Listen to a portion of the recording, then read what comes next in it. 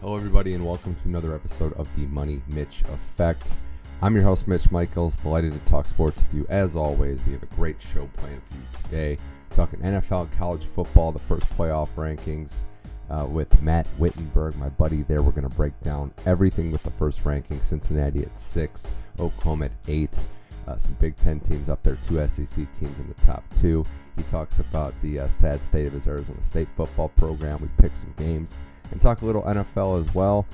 And then I talk UFC with Jennifer Hanna. She's the MMA expert, one of them on this show, and she is going to break down the fight card we just saw. This week's UFC 268 pay-per-view coming up, Covington and Usman the rematch, Rose and Weili the rematch, Gaethje Chandler, and we break down some UFC Halloween costumes as well. It's a football and MMA filled show on the Money Mitch Effect. Let's get it going.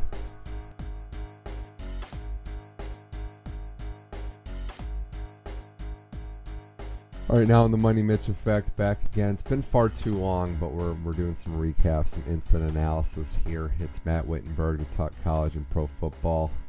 Matt, thanks for joining the show, and I know it's been a while, and I promise I didn't, this has nothing to do with how your team's doing, your appearance on here.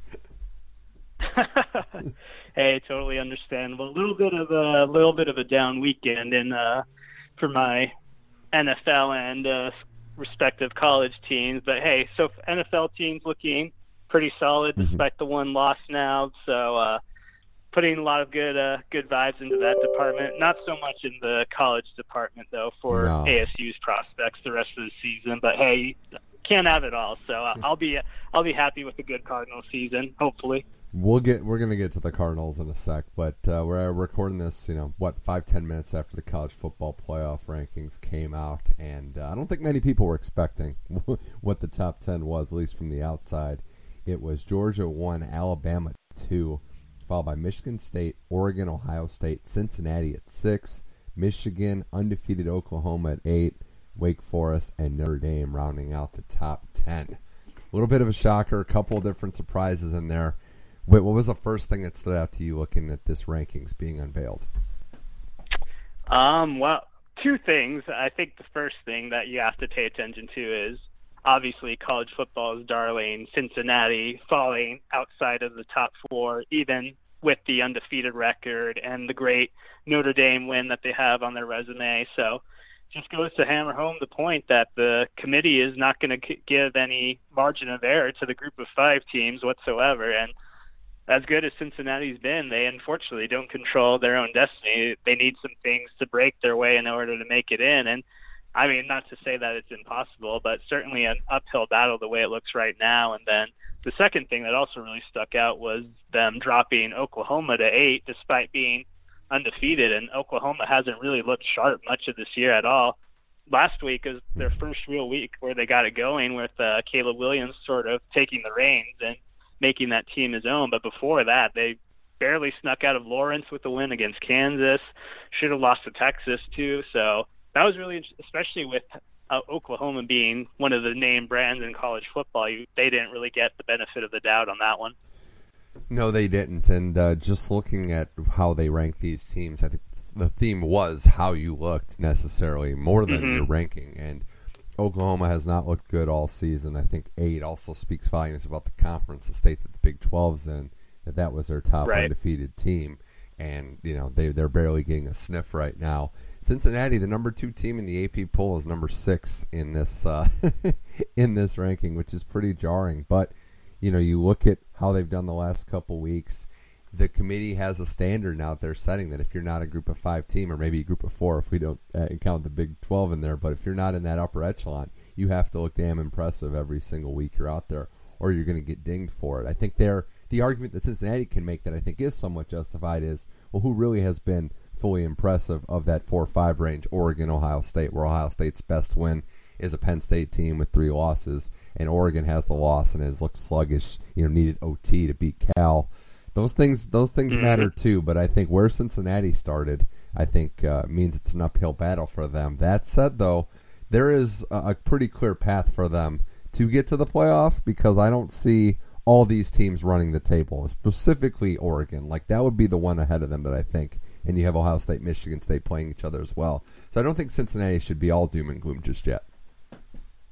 No, I agree. And then the big thing, though, will be if there are those two SEC giants, if they both end up in the playoff too, which, I mean, it looks like their paths are going to cross in Atlanta before, obviously, before we get to that last rankings unveiling. So that should be able to settle itself. But if Alabama ends up entering that game with one loss and then knocking off Georgia, then they're going to make it no questions. And then if Georgia's entering the SEC championship game undefeated, then they're in no matter what too. So if both of those teams make it, then that's a done deal as far as Cincinnati's concerned. But you're right, there's still a lot to be played out ahead of them as far as the two Big Ten teams that are up ahead of them. And then I would be very, very surprised if Oregon doesn't have another loss come the end of the season.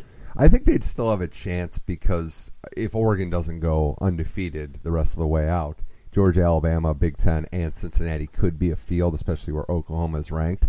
But could you see a scenario, and I'm not there yet, but I could, based on this, where 2-loss Alabama still gets in if they just dominate the rest of the way and lose a close one to Georgia?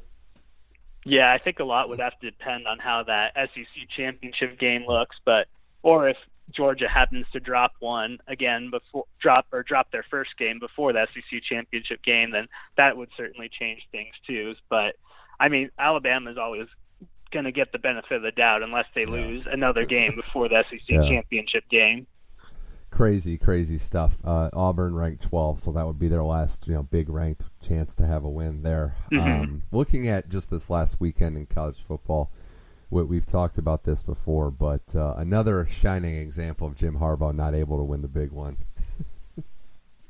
Yeah, when it was all laid out for him too. And I mean, this would have been by far his biggest signature win at Michigan, being on the road, beating a top 5 team, and I guess a lesser rival since it's not Ohio State, but that game still matters to Michigan. So it's just, I mean, he's not going to be able to shake that moniker at all, unless he happens to beat Ohio State this year by some miracle, which, I mean, it seems like a long shot to me.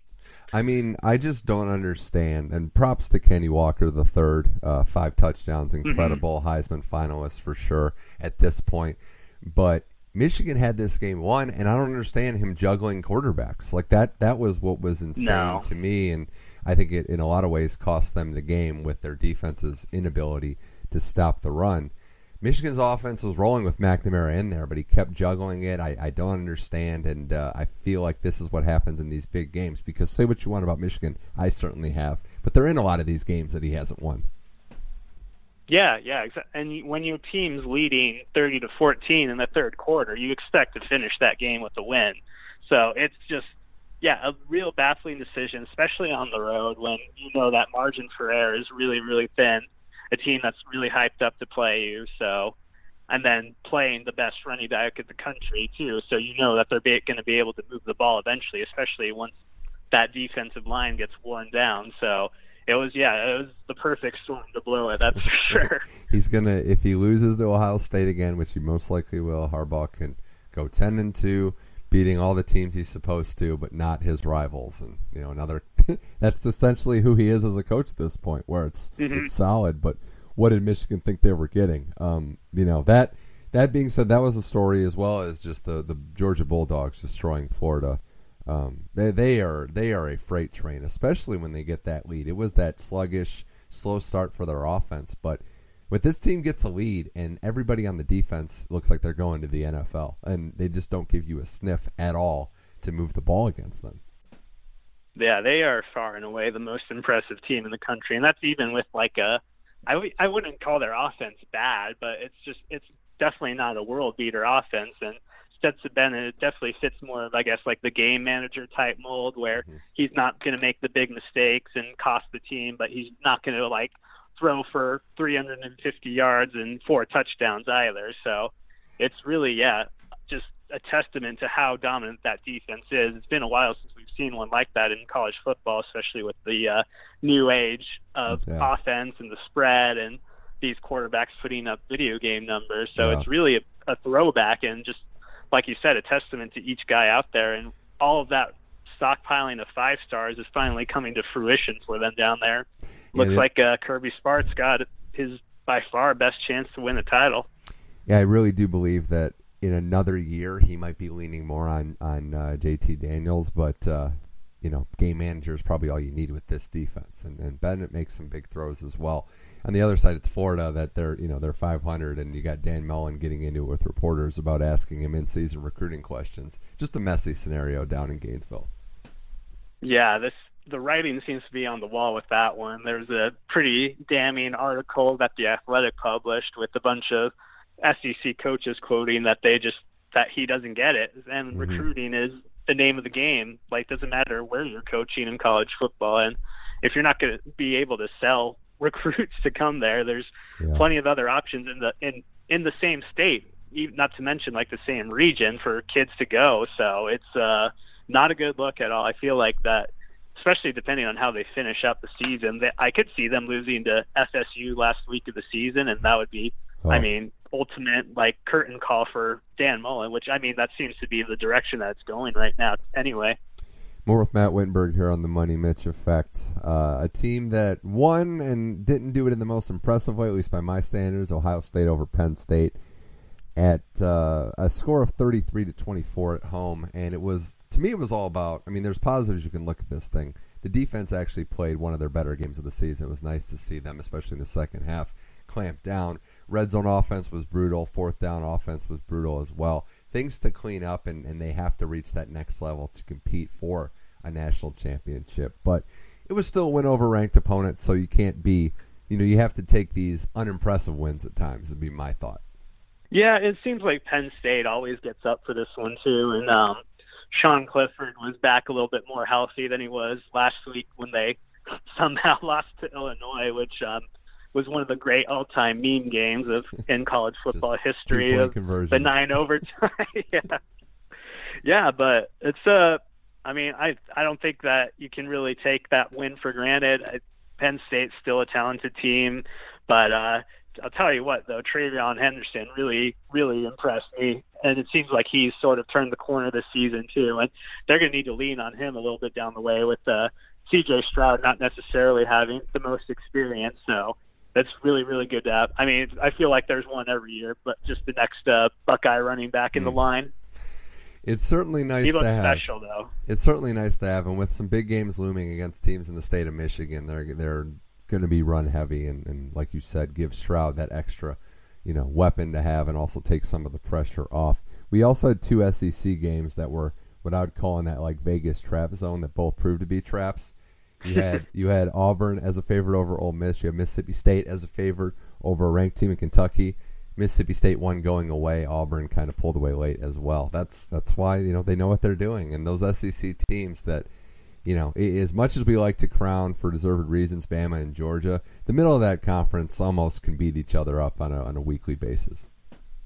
Yeah, absolutely. And then Matt Corral getting hurt certainly didn't help Ole Miss, and then Lane deciding to go for it like on every fourth down also didn't help. So the Lane train take it, the Lane train give it. So you're bound to see one of those at least once a season from him. And Auburn's a tough out, especially when they're at home. They're sometimes lose inexplicable games, but they've got a lot of talent on that team. So it's interesting middle of the conference, like you said, and then Mississippi State, I never know what to expect with them, especially with Mike Leach at the helm. And it really looked like that Kentucky, this was going to be their year to push for a New Year's Six game, and I guess they might still be able to make it, but that's just a really big dent into the resume right now. Yeah, the Bo Nix experience is the other side of that coin. It's just like if you can just not blow these games, they have a real good chance. And the Heisman race is huge because Corral's injury, Walker into the fray. If Walker gashes the Buckeyes and they win that game, he's probably winning the Heisman. But Corral's got a date with Texas A&M. Bryce Young, if he has that tear-up game against Auburn, I think that's they all have their dates, their chances where they can really make the claim of the award. So I think that's going to be a fun race for the Heisman. And then the last thing before we look at some games this coming week, I'll put my conspiracy hat on. I think, what would I do? What would I do if I lost another game? I'm a 500 team and I just lost to Baylor. I think I just float the most ridiculous story I can think of, and that's Texas football this year. would that story happen to involve an emotional support monkey? I mean, do you think this comes out if they're 8-0 or 7-1? I don't know. Maybe not. Probably not. No, I feel like they find some way to keep that quiet. And then I can't remember who sent the tweet, but it was hilarious and absolutely true. It's like when you're in the SEC, the monkey story doesn't get out. So Yeah. a little bit of a learning curve for Texas in their new when they move on to their new league. But yeah, 7-win Stark looking like he's going to live up to his name this year. So it's an unfortunate start for him out there. And there was a pretty solid team that Dave Aranda's really turned them around since taking over that last year. So they got that big win over BYU the week before. Yeah, Waco's not always the easiest place to go into play, but you expect more out of Texas and Bijan Robinson especially. I'll give them a little bit of a break for year one, Sark. You know, it's by year 3 that you really got to see the tangible results. So I don't think it should be doom and gloom, especially given, you know, a lot that's gone on. But yeah, they looked a lot more promising early on, I should say. So there's some good games this week. As we know, MACtion's back starting tonight, which I'm all up for. We're going to be watching MAC football all through the month of November. Can't miss an opportunity to plug the MACtion. No, not at all. It's the Tuesday night highlight, that's for sure. I guess there's a baseball game tonight, but I mean, I checked out on that. Yeah, no quick thoughts on the World Series. So. No quick thoughts on the World Series. Obviously, I mean, it's Braves over Astros any day of the week for you, obviously. Yeah, absolutely. Like I can't ever support the Astros in any game or endeavor moving on. So, but I also wouldn't be like super happy for the Braves to win either since they beat the Dodgers. But it's just like anyone over the Astros at this point. Anybody over the Astros. I also want to point out, too, as we look at games, it just came to my attention. One of the games this week is Miami and Georgia Tech. I looked at the ACC standings the other day. It's the most mediocre thing I think I've ever seen, what's going on in the ACC this year. You have Wake Forest, props to them for staying undefeated, but, man, there are so many teams in that 500, one game above, one game below ranking.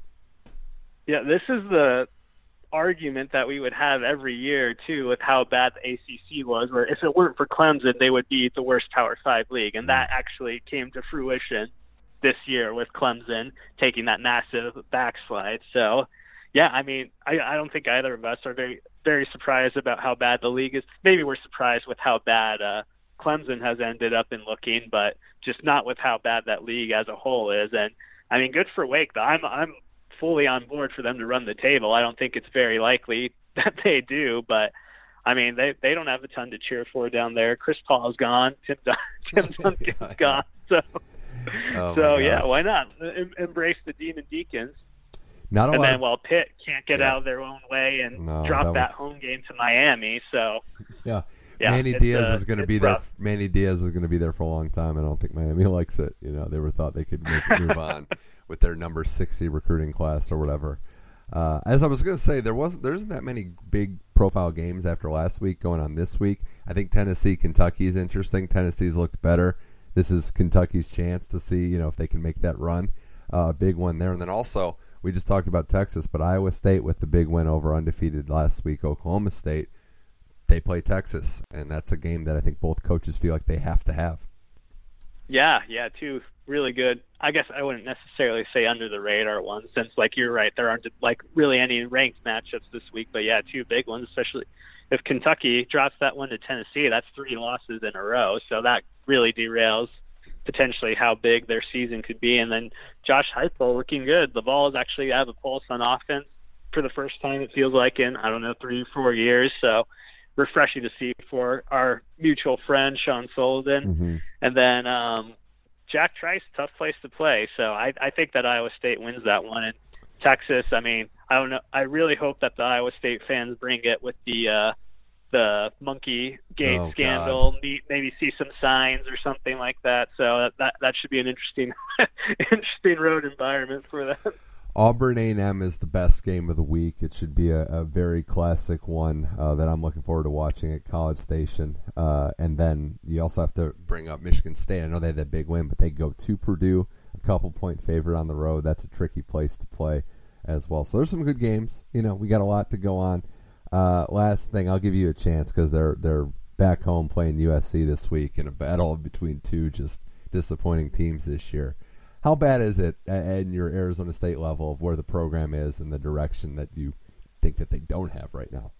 Yeah, it's a really tough look. Just going back 2 weeks to the Utah game, that was the most disheartening second half I've ever seen. Like, no heart or effort or energy whatsoever. Like, you were up 21-7 on the road and let a team reel off 4 straight touchdowns, whatever it ended up in being, without putting up a fight. It was, yeah, that was supposed to be like a statement, like we're the team to beat in the South. We have Rose Bowl aspirations, and laid an egg, and then have a bye week, and then come back with that effort against Washington State, a team that just fired its coach and 4 other assistants too, and has like a ragtag coaching staff right now. And you're at home for that game, and yeah, it's really disheartening for sure, and especially with the team that's supposed to have so much like senior leadership and upperclassmen all across the board, like 3-year starter at quarterback, and to like look like you don't even care is just the worst part. Like, it's one thing to lose, but it's another thing to not have the effort. And I think that ties back to coaching, which is what's the most disappointing. And then, I mean, there's the off-field stuff with like the recruiting scandal, and the next year's recruiting class isn't looking great. So it's going to be really interesting to see how they finish out the season. And if they come out and lay an egg against a USC team that just lost Drake London and isn't that good either, then you have a real issue. And I don't understand the 8.5 point spread on that one either. I think it'll be a lot closer than that. So it's going to be interesting, especially since like so many of the guys are from Southern California too on the ASU team. So if they can't get up for that, then they can't get up for anything down the road. And then the writing's on the wall that you need to make a coaching change, which, I mean, it might already be there, to be honest. So it's pretty iffy state of the program right now. All right, well, good. It's still available if you want if you want to go check that out. But no, I feel your pain. I think it's sometimes these tough decisions have to be made, but you never want to see a team with no fight, and that's what unfortunately looks like we're seeing. Matt Wittenberg here on the Money Mitch Effect, switching to the NFL. I mean, it was a loss last week, but your team was undefeated, the last team to go, the Arizona Cardinals, before they lose their first game. And the Packers, they have Aaron Rodgers, are great. I think it was the way that we talked about this, the way that they lost on that last play of the game would be the heartbreaking thing on Thursday. But still just one loss, trying to get everybody healthy, which I think everyone's on track to, of the offensive side of the ball. But did you wake up just in a cold sweat, or did you start sweating when you saw the Von Miller trade to the Rams? Yeah, that was pretty much the first thing I saw on Twitter that morning. So I was like, oh, cool, this is happening. So yeah, it's that's what the Rams do. They don't put a premium on their draft picks. They go out and get high-end talent. And I mean, Von Miller the last couple of years hasn't been. He's not like 2015 Von Miller anymore, but like he certainly doesn't make your team any worse, which is, I mean, all they need from him is just to be that like supplemental pass rusher to like free up Aaron Donald on more one-on-ones, which I think he's probably still capable of doing. I hope he doesn't, because we're in the same division and the Rams haven't lost any other games other than the one to the Cardinals. So I'm sort of hoping more of the regression from Von Miller, but I wouldn't count on it happening. Yeah, it's a tough division at the top. We're lucky that the Seahawks and 49ers have been struggling, because at the beginning of the season it looked like it was going to be murderer's row the whole way through. Yeah, no, it did, and I think that's what makes this fascinating is you got good organizational structure. They went about it in a little different ways. A lot of trades for the Rams, a lot of big free agent splashes, and drafting through the Cardinals. But you also have the unknown and the unproven. Can Cliff and Kyler get it done into the playoffs? It hasn't happened yet. Stafford, I know, is doing well. Let's see what happens here as this goes along. And the Rams, they've been doing what they can, but the schedule's been as easy as possible the last couple of weeks. So I think that part has helped them too. So it's going to be a collision course the rest of the way. I also think the bigger picture of the NFC is there is a clear cutting off from the top to the bottom. I mean, the haves to the have-nots. That top 4 or 5, I mean, any one of them I think could make a Super Bowl run. I mean, you're basically 5 deep at the top.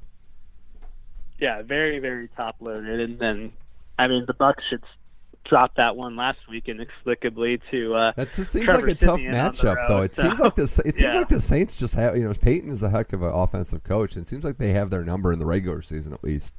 And then I honestly think, the Cowboys beating the Vikings with Cooper Rush. I know it's the Vikings, and they're not exactly playing well, but this could be Dallas's year. Now I know I could set them up for failure, but they are as good as any team in the NFC. Yeah, especially as long as Dak comes back healthy, then you have to like their chances as much as anyone. So, got as good of weapons as anyone except maybe Tampa. So, I wouldn't be surprised if they make a late. I think it's the second to last week of the season the Cardinals and Cowboys play, and depending on how things shake out, that could be a game to decide that first seed in the NFC. So, obviously, a long way to go until we get to that point, but just some really good matchups looking down the line. Yeah, with the Packers especially losing the first game and then getting back into it, the more you hear and read, I don't doubt Rodgers as a professional to kind of just compartmentalize what went on in the offseason. It sounds more and more like, with the shorter preseason, that was basically their training game, So it's almost like you have to throw week one out for a lot of these teams, which you normally do in the NFL, but I think even more so now. All right, we got to bring it up because we're doing this. But Browns Steelers was the worst 3 hours of my life, maybe up there. You sat through all of that, huh? I sat through all of that, and that was I wanted time back more than anything. That was the first thought that I had when that game ended. Like, why can't I just have those 3 hours to just go rollerblading or apple picking or something? Some kind of fall activity, yeah. Just something. That's a rough one.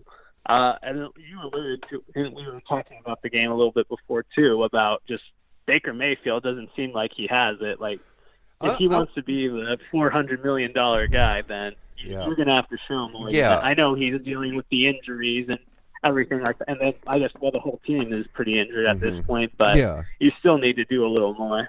Conklin injury was huge. He was first team All-Pro in that line, and arm injuries. And more guys getting hurt. I get that. And I want to be clear. I want to, now that I've calmed down, we talked after the game and I was in a bit of a rage there. So I'll be clear with it. That game was awful all the way around. Stefanski coached just a brutal game. Punting when the team doesn't have a kicker was just insane to me. At midfield 4th and 1, you're spooked out that they stopped you on a previous one.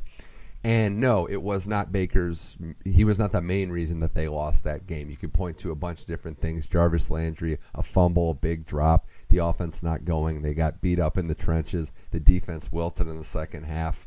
A lot of those things did happen. But here's the thing. If you want to be the guy, and I know Cleveland has kind of been the opposite of spoiled. They've been ruined by the fact that they haven't had anyone close to being good to mediocre. And Baker is at that level. But, hey, if you want to be the guy, and you could show me all the graphs about how guys dropped it and it's not his fault and all this, which people that defend someone will do, but this was another opportunity for him to go win a game, and it didn't happen for whatever reason. The great ones will win these games, will prove that they can do it. We scored 10 points against the Steelers team that isn't very good, which was the most frustrating part, is that they're not, the apex Steelers that I was used to. And no, $30 million is what his asking price is rumored to be. Dak got 40. I think he wants close to that. But I don't know how any football team could justify giving that much money, that much of their salary allocation to that guy based on the results that put him closer on par to Jimmy Garoppolo than it does to Josh Allen and Lamar Jackson. Yeah, you're exactly right. And you're in a tough division, too, so he's going to have those chances the rest of the way to prove that he deserves it. So starting next week, a road game against the Bengals, who just lost to the Jets inexplicably. So they're not Thanks a lot, completely Survivor cured. Pool. yeah, I had them too. So that was unfortunate. Great day. So great day of football. And that is really like for the Browns. The Bengals too, but the Bengals weren't necessarily, I don't think, expected to kind of be in the mix this far along. Right. If Browns lose this game, they're 4-5, and it's not looking good, because this wild card race, the AFC is a little different. I don't think it's that top heavy. I think the Bills look like the top team, or one of them. Derrick Henry's injury hurts the Titans, but there's a lot more teams in the mix than I would say the NFC, and it's going to be tough, even with 7, to get that spot. The Patriots are winning now. There's the tragedy, obviously, with the Raiders, but they're doing better this year. The Chiefs aren't going to go quietly into the night. So the Browns need to start winning some games. That's what it comes down to. Yeah, you're exactly right. That middle is really, really muddled right now in the AFC, and not a whole lot of separation. So the margin for error isn't necessarily as slim, but you have more teams like vying for those spots too. So it's going to be interesting how it shakes out, especially in the AFC North. Since it doesn't seem like any team is very consistent. Even the Ravens have had some inexplicable down games so far this season. So they still can be had too. And you're right about Henry's injury changing the Titans' outlook the rest of the season. They have a big one against the Rams this coming week, so we'll see how that shakes out. But that should be a pretty telling game either way. They've pretty much got the division locked up, beating the Colts twice. It's crazy to say that already, but yeah, that's a huge one for them. I just hope it's just an injury that happens, not like a wear and tear injury, because Henry's been just a beast for so long. Want him to keep going along. And he's something special. The other thing too is that the Chiefs are. This is going to be something to monitor. Now the schedule gets hard. They barely snuck by the Giants at home. We've got some issues on that squad. Yeah, 100%. And I saw the stat a few times today that they don't play a team that's under 500 right now the rest of the way. So obviously some teams at like 500, like the Broncos are at 500. So that'll be probably their easiest are the two that they have against Denver. But next week against the Packers, that's a huge one. Good old Super Bowl 1 and 2 rematch there. So that'll be fun. And I kind of hope that the Chiefs win, so it helps give the Packers another loss in the top of the NFC pecking order. But yeah, their defense has been their problem the last year or so, but especially compounded this year. And then just I don't know what it is with the offense, if Mahomes is trying to do too much or just the offensive. I don't know if it's the offensive line, but they definitely don't have a running game right now either. So it's squarely on his shoulders, which is not the position. He's the most talented quarterback in the league, but you don't want to have everything riding on him. Yeah, it just seems like they're taking away the deep ball as much as anything and making them march down the field, which they can still do, but you open up the opportunity for your defense to make a play, get that big sack, a fumble, a turnover, which we've seen, and their defense still looks a little rough when they can't get to the quarterback. But having said that, I mean, I'm exclusively on the Manning cast every week. It's just the best way to watch a game. Same. When my team's playing, it's a little different, but when I want a game on in the background and to watch it still, I want to watch it that way. I mean, Peyton saying that his dad's stud feed went up to Jon Stewart was one of the funniest things I've seen. That was great. Yeah, the only time I didn't tune in was week 1, but ever since I've had it on lock. And last week was obviously a banner week with Marshawn and. I mean, it's better. It's better when there's bad teams, bad quarterback plays. When Peyton just looks disgusted, and they should be on call for just a bad game. Just bring them into a 100%. bad game and have them chop it up, because it's almost better to hear that. And the guests have been great. It's a funny, good way to watch for sure. And the brother dynamic is great with Peyton just talking over the little brother. Yeah, and then obviously Eli getting the digs in on the big head and all that. I like the one a lot on the picture of him coaching Pee-wee and Eli being like, "What do you need the wristbands for to call those plays?"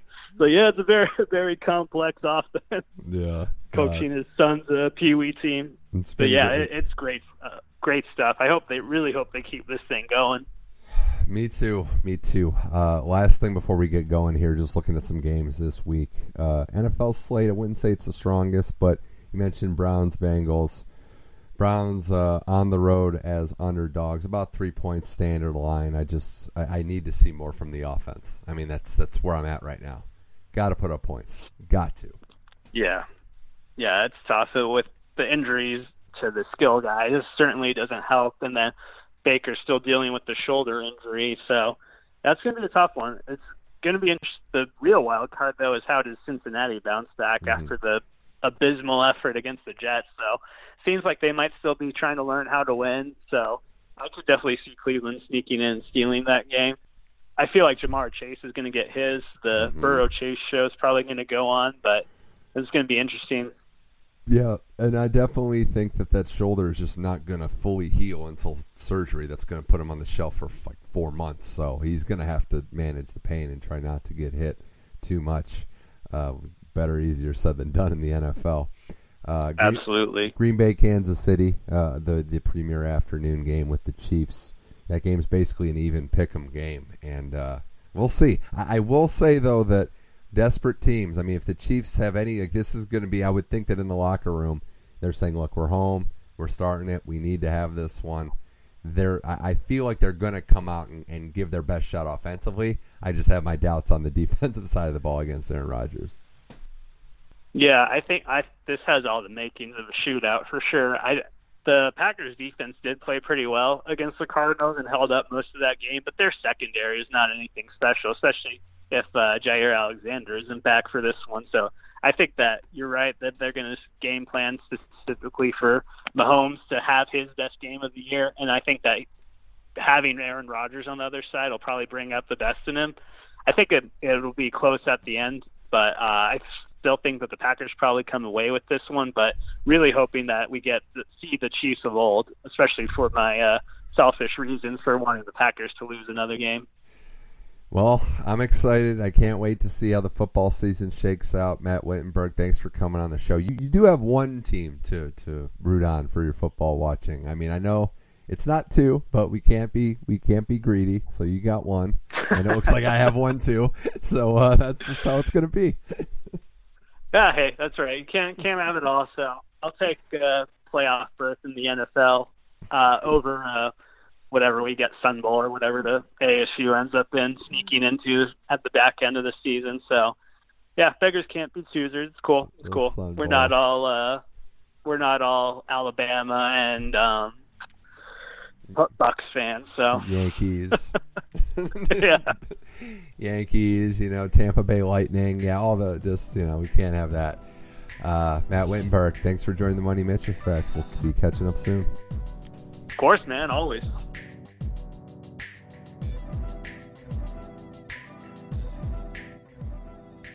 All right, huge thanks to Matt Wittenberg, and that's why I record these voiceovers after the fact. That was obviously done before Aaron Rodgers got COVID positive. He's out this week at the very least, so that changes things in the Chiefs game.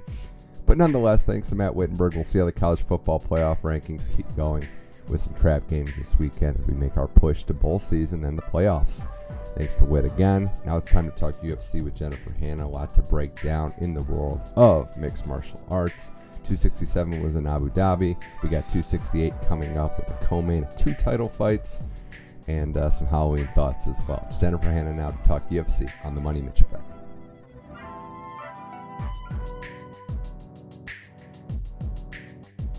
All right, welcome now to our MMA talk here on the Money Mitch Effect with Jennifer Hanna, who's been on this show to make predictions. Some of them have been wrong, most of them have been wrong, but she's back again. It's Rose Fight Week. It's Covington Usman too. A lot of fighters you don't like are fighting this week. Thanks for joining the show to talk about them. I love talking about fighters I don't like. Yeah. There's okay. We'll just start with this. Back-to-back pay-per-views. Interesting. Especially Can we call the one really a pay-per-view? Oh, so you don't call that a pay-per-view? No, it was free. Yeah, but it was a Fight Island show, and it was free in the sense of what it actually cost. So I guess technically, and literally you're right, but it was a numbered card that was free, which is very weird. I think it gets an asterisk. Why did they just not call it a fight night then? I don't know. I really don't know. Well, you know why? It was Fight Island because of the fighters that were on the card, and most of them were boring. Most of them were boring. I'm willing to admit that I might have been wrong, and you were right in one regard, and that's Khabib's influence on MMA is terrible, and we're going to see the effects of it. Can we rewind this? Uh-oh, that's terrible. That's Khabib. I'm sorry, I didn't mean it. Can we go back to the first episode that I was on? I'm pretty sure I said how terrible he was. And here we are, and you're finally in agreement. I am. He's they're all just not. Well, Chimaev's different. I know he's not Dagestani, I think he's Chechen, which, I mean, I don't know him personally. I've heard the stories and the urban legends out there. He represents Sweden, which obviously makes sense. But that's the one thing that makes him different.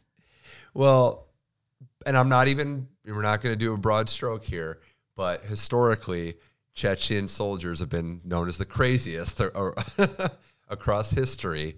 There's a lot of fight to the death mentality with them.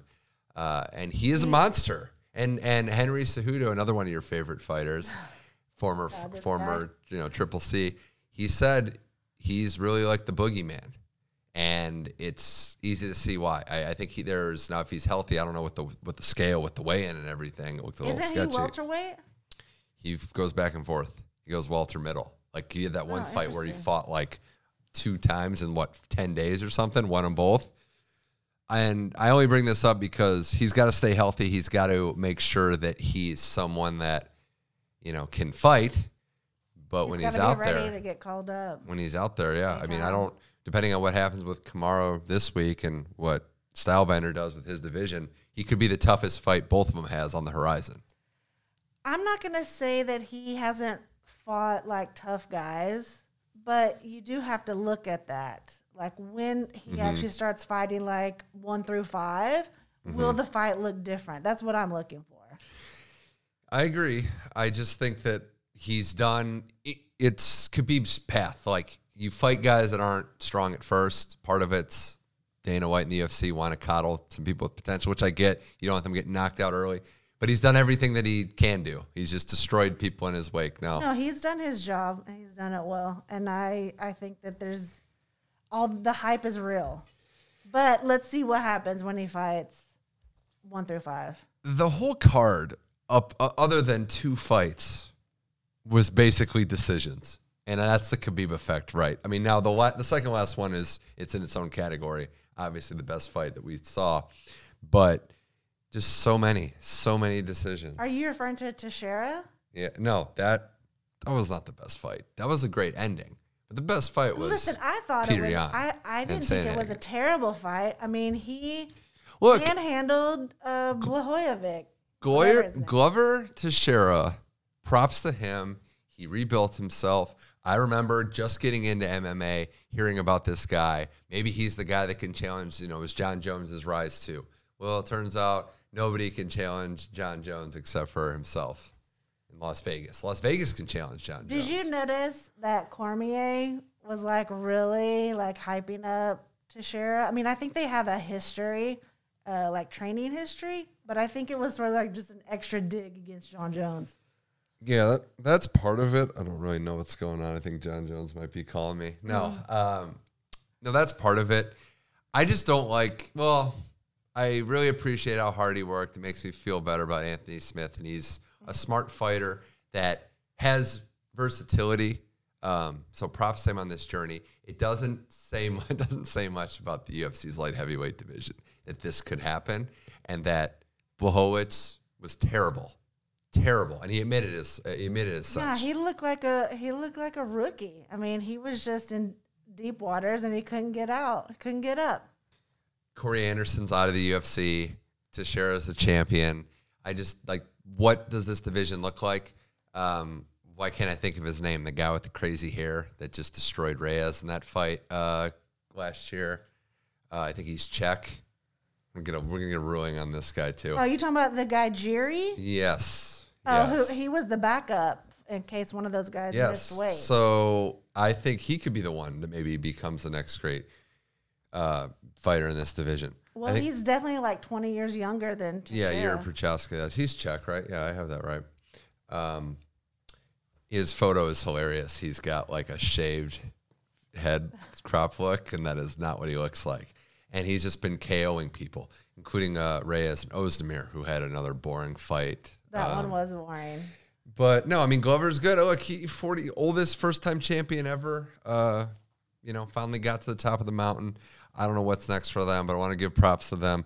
Also wanted to say Jan Sandhagen was a great fight, way better than I thought it would be.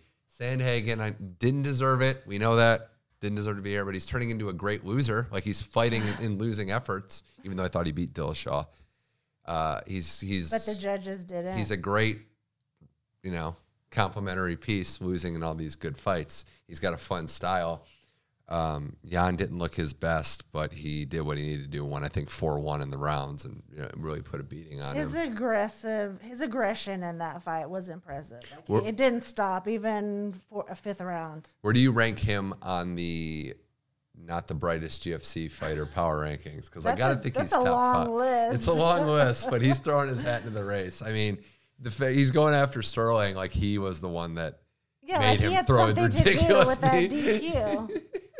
DQ. Yeah, he's definitely up there on that list. No love? They might be tied neck and neck. Yeah, no love would be good. But no, look, Peter Yan's the best in this division. I firmly believe that. We'll see what happens because to be a champion, you can't just, you got to be more consistent. I feel like something dumb might continue. Right, like how many times are you going to lose the belt and get an interim? And he seems like a nice enough guy, but I can't watch Islam Makhachev fight. Like, I just can't do it. Because it's boring as hell. It's so boring. And Dan Hooker. I mean, maybe he Hangman. needed the money. It's crazy that he gave Poirier his toughest fight by far. Like, McGregor couldn't at all twice, but Dan Hooker won the first 2 rounds against him in a 5-round fight. It makes you think that we're really looking at the next champion. As much as I hate it. But, yeah, okay. Save your thoughts on that. Because I do think that there's part of it, there's a couple sides to this. On one side being that matchups are everything, and that close losses, unfortunately, don't get you anything. Like Reyes thought he beat John Jones, thought he should be the title, then gets KO'd, brain unplugged style, in 2 fights. All right, so that was 267. 268 is what we're going to get to. But first, we're going to get to here on the Money Mitch Effect with UFC specialist Jennifer Hanna. I need just quick reactions on yay or nay on the Halloween costumes. Nay. On all of them? All of them that I've seen. All right, Derek really Brunson just went like himself, basically. No, not going to do it for you. No. The Holloway family. No, that was I can good. appreciate that. I mean, they're basically what? I don't even get the reference, but Thunderclap and Flash. My buddy Must Jose be is going to some kill kid's me. show He's or not. something. Yeah, it's probably a comic show. All right, this is the big one. Aladdin, Jasmine, and what? In the monkey, the lioness, Amanda Nunes. They dragged that baby everywhere, and the look on that baby's face right here just tells you like she's over it. I mean, it's really It's funny. enough already, mommy. I mean, the close up one there. No, Like that looks a little dangerous, standing on the end there. yeah, she's not stable on her feet yet. She could fall right off. Here you go. There's a nice Pokemon with Edson Barbosa. Is that Barbosa? Okay, that's not bad. Not a bad one. Johnny Walker. I mean, this guy's a psycho for a lot of ways, but he went Joker. He showed up to fight with that look, didn't he? Yeah. Or was that Ion Kutalaba? Hey, speaking of the champ, we got Sterling. In a nice. Was that like an Egyptian look or something? Maybe. I think. Is that Not like bad. Black Panther? John Jones just posted. I think he went A as. mugshot? Yeah, I think he went as Michael Myers. I don't know if he was in costume or not. There's a couple good ones left. Oh yeah, Francis Ngannou. Of course, you got to give love for the champ. Oh, okay. Or is he the champ or the interim no, champ? He's No, not he's the the champ. Yeah, they He didn't. lost. Well, he didn't lose. Oh, listen, let's not get started. No, I know that's going to get you going. Dillashaw with his kid is a good one. Is he a Cormier. snake? Snake in the grass, actually. There was one more one. Oh yeah, that's it. Carlos Perez. Oh gosh, you made me look at it again. No. So anyway, everyone had good fun on Halloween, so I think that's Sure. good. But some are just natural good costumes.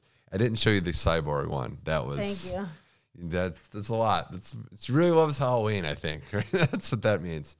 All right. Well, 268. What are we thinking? Excited about this card or no? It's loaded. I know it's loaded with fighters that you don't like, but it is a loaded card, and they had to do it big for definitely the return to Madison Square Garden since COVID. So Yeah, I mean the co-main. you hate both. The co-main is Rose, right? Oh yeah. The co-main's I mean, Rose. listen, I'm curious to see what she's gonna do. Can we start with this? Every time UFC is in New York City, well, maybe even the state of New York, there's some weird stuff goes on. And a lot of it has to do with like the judges, the doctors, the cage door just being open sometimes. the ref letting a guy just basically kill another guy in the octagon. What about last week? Did you see that? That guy was like, I was watching that like, this is insane. I don't know if he knew what to do. I mean, look, I am not qualified to be a ref, but I mean, you're he not didn't either. even But I feel call like the we could have stopped the doctor in. fight Like, I know how to stop a fight when I see someone's getting beaten up. I could do that. That was brutal. But I do think MMA in New York, they were one of the last states to allow it, I believe. So they haven't really gotten caught up to speed. It's getting better, but Right, it's like brand new to them, so they go buck wild. there's going to be some shenanigans. The one thing you look at with a fight card is there anything on the prelim card that catches your eye, and how's that first fight off the gate? So it's usually like that last prelim fight to first fight is when you can kind of tell how deep a card is, and I'm pretty excited about this. It's funny that they got, Mr. Real Estate Man, Eli Quinta, on the... He's there every time. I think he just like lives at Madison Square Garden. Mm-hmm. It's like, hey, I'm ready to fight. And you're not buying him. But, the last fight on the prelim card is the Spartan, my Greek guy. Andreas Michailidis. I'm not sure I know him. He's like the only Greek fighter ever, I think, pretty much in the UFC. Well, that's not true. There was a Canadian fighter of Greek descent. Right. I'm sure But he was kicked out. Well, and Sure has nothing to do Sakari's with got him being Greek. Sakari's got a contract too. Whenever she retires, I think She's ready to. she's ready to go. But that first fight on the main card is Frankie Edgar's retirement fight. Probably. He's not winning. There's no way he beats Marlon Vera. No, because isn't Vera coming off a loss? Yeah, that's right. No, he lost to Aldo, but he's fought since then. Oh, okay. He had the fight of the night. Yeah, it was that Davey Grant fight. Do you remember that Okay. one? It was on the Korean Zombies last fight. And another guy that's just fight of the night came. No, that one has the potential to be pretty wild because both those guys throw. Yeah, Marlon's about 33. Frankie's about 40. Has got 34 fights in the UFC. It's a lot. And his last fight Didn't was go well. Sandhagen, the flying knee. So I think this could be it for him, but it's a good way for him to go out. There's, Burgos and Quarantillo. I don't know too much about those in the featherweight division. It's a good chance to kind of draft there. Lightweight fight. Gaethje and Chandler. I've never really been much of a Gaethje fan. But you're going to be rooting the for him, biggest Gaethje but fan yes, that I you've can't ever wait. been. I can't wait for that one. To me, is probably one of the most exciting. Just because his style is like just throw. Both their styles are 0 to 100, not backing up. And Chandler, of all the fighters that you don't like, probably has the most exciting style of all the fighters that you don't like. I don't know if that's No? true. I mean, isn't he a wrestler? He is a wrestler, but he actually is I think it's more forward moving. Like he keeps the pressure on and he's not just trying to shoot or what would they say, like grab crotches the whole time. Well, we saw what happened with Oliveira. He tried that and it did not work out well. Oliveira, who is a jiu-jitsu guy, Dos Bronx had to really do, work on some stuff, got so much better at striking and has that hybrid ability to actually strike, but then, go to jiu-jitsu. And that's how he ends up getting a lot of finishes too. Yeah, it collects a lot of necks. Gaethje collects necks, cashes checks. Yeah, Gaethje, if he wins this, he's been screwed over by the totally. matchmaking game of all that's happened in the Totally. division. Bad. He loses Khabib's last fight, gets choked out. They don't give him an interim shot or anything. He's just been on the sideline since then, over a year. I think that Gaethje, if he wins, he's got the title shot. It's his shot. It'll probably be in April time next year, March, April next year. I agree with that. But if Chandler wins, then the UFC's got a conundrum on their hands. I don't think we're going to have to worry about that. I hope he's I kind of like Chandler in this fight. I know I'm probably wrong. I think it's worth looking at Chandler on this fight. He's fought more recently. I think he knows he's up against it. I kind of like him to pull. If we're going to see upsets, I think that's the one. Please, God, make this. I just don't think I don't think his chin's going to withhold. I don't That's a think good his chin's point. going to stand up against Here's the thing with Gaethje. Gaethje, though, and so he's lost to Poirier, and that was when he kind of decided to change up how he was fighting. Tony Ferguson's been on his last legs, but Gaethje was the first one to really put him on his last legs. True. Couldn't finish him though, and that's because Tony's crazy. So I wonder how this goes. 3 rounds. It's great that it's 3 rounds because I don't think we're gonna need it to be more than that. Probably not. I'll say Rose and Weili, I have a feeling that this is gonna go a lot like the Joanna rematch, where it's not the flash knockout. She got her the first time. Weili's gonna adjust. I still think Rose is gonna win, But I think this one's more along the war line. I just don't. Before Weili fought, like it was clear, and I'm saying this as a biased Rose fan. You even saw Usman say it. Like they picked up, they studied the tape and they picked up weaknesses. He said, "Oh, someone's getting knocked out," and they saw it. There was this tape thing. Obviously, anybody with film is going to make those adjustments. I think a lot of the fighters really there has to be a clear game plan. And some fighters just go out there and That's go kind of wild looked like off what of Weili did. instinct. Just she went out there and Yeah, I think that's what happened. I mean, I don't remember exactly how early that head kick came in. pretty early. But she had no, there was nothing happening prior to that. So this is her chance to pick it back up. She's very fortunate that, I mean, we got to call a spade, right? They just gave her the instant rematch. They don't do that all the time. That's true. Very lucky. Especially when it was a clear knockout. Right? Like that, like I mean. not contested. I mean, or with the whole distance. Rose, a bunch of other fighters, they didn't get that immediate rematch. They had to win at least one fight before. So this is her last chance. I'm picking Rose to win, but I don't think it's going to be a finish this time. Hope I'm wrong, but I feel like we're going the distance. I'm really interested to see how Rose handles this. Being champ again, the Being expectations. champ again and handling, not her biggest foe. Mm-hmm. I mean, we all know who that is. Yeah, no longer ranked anymore. So sorry. See you later. So yeah, I'm curious to see, how she handles it and The pressure is if huge. her fight strategy changes. Pressure's huge for that one. And then Usman. Because I'm waiting to be impressed by her. I know she's got this skills. This is ridiculous. I know she's got skills. I'm waiting to be impressed by her. But She's won the title twice. I'm sorry. As an underdog both times. Okay. I'm ready to see the war and to see how she's beaten Joanna in a war. Like we had that tape. The second Joanna fight was 5 rounds of just chaos, and she won again. Okay. She doesn't get dropped on her head. She's undefeated. One of the greatest of all time. All right. And the last fight is Usman and Covington, the rematch. Please dispose of this joker. I'm tired of Covington's antics and just his whole. Well, I see why you say that. I'm going to just throw one thing out. This was the only tough fight left. This is a rematch that didn't happen because a rematch was deserved. It's because there's nobody left to fight.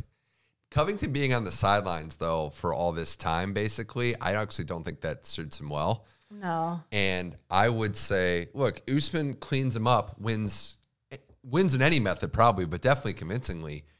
That's it for Covington. The title shots end. He probably fights like Masvidal or something at some point. But there's nobody else other than maybe Chimaev for Usman to fight. He will have cleaned out the entire division more than once, lapping people, as he says. And he will put himself in the discussion for one of the greatest of all time. Will this be his 4th defense? Where is he at? Masvidal twice, Colby, Burns. So this would be 5. Okay, that's pretty major. Right? 5? That seems Might right. be more than that, actually. I have to look. It's at least 5. I don't know if who he fought directly after Woodley, but he's. Oh, that's where Colby goes after He's this. Woodley's. He goes to Triller. Oh, wow. He can Colby really stir wins it up rounds, over though. there. So this is what's fascinating about this fight. The first time they fought, they didn't wrestle at all. They just started striking, and that was the first time. You say, wait to be impressed by Rose. I say that was the first time Usman really impressed me. Because that was when he kind of started to shed and then Burns, he finished him like, this guy can do more than just that. Right, and that was wrestler versus wrestler. And it was great because they're like, both those guys can prevent my takedown. Let's start throwing. So I hope we see that fight again. Yeah. Colby can win rounds, though. I think this is shaping up for a finish, though, because there's so much bad blood that I think somebody, probably Colby, is going to get a little too aggressive and get stopped again. I'm not picking against. I can see that happening. I'm not picking against Usman because he's just been too good and it's something I need to see. But Colby could, I would say 30% chance he wins this fight, which is more than I would give anybody else in the division. Yeah, I would go with that. I mean, he can get wild and crazy and maybe sneak up on him. So you're picking all. So do you have any upsets here? Are you going to say Rose loses? I'm not going to say she loses. Usman, Rose. I'll go Chandler and upset. You got Gaethje. Yeah. Oh, Gaethje all day. Yes. Frankie Edgar retires. Does he leave his gloves in the octagon? Yes. Okay. Maybe in the Megan O'Leary interview after the fight, he takes his gloves off. Okay. That's pretty much it. Well, thanks for coming on and talking UFC. Any other predictions? Things looking at the end of the year. Lioness baby photos. It's like a toddler photo now. I predict that baby probably gets COVID before the end of the year again. Is Nina fighting? I don't know. Nina's beating who? What's her name back into the octagon? She gave birth in the not Aspen Ladd. Who is it? Not Tisha Torres. Not Nina. Why am I blanking on this? The girl that we thought was going to be good. Suarez? Is that right? Oh, Tatiana? Where has she been? She didn't have a baby. She just had injury after injury. No, we made that joke that Nina gave birth and made it back before. But, Jennifer, thank you for coming on the Money Mitch Effect. We'll see how right or wrong we are.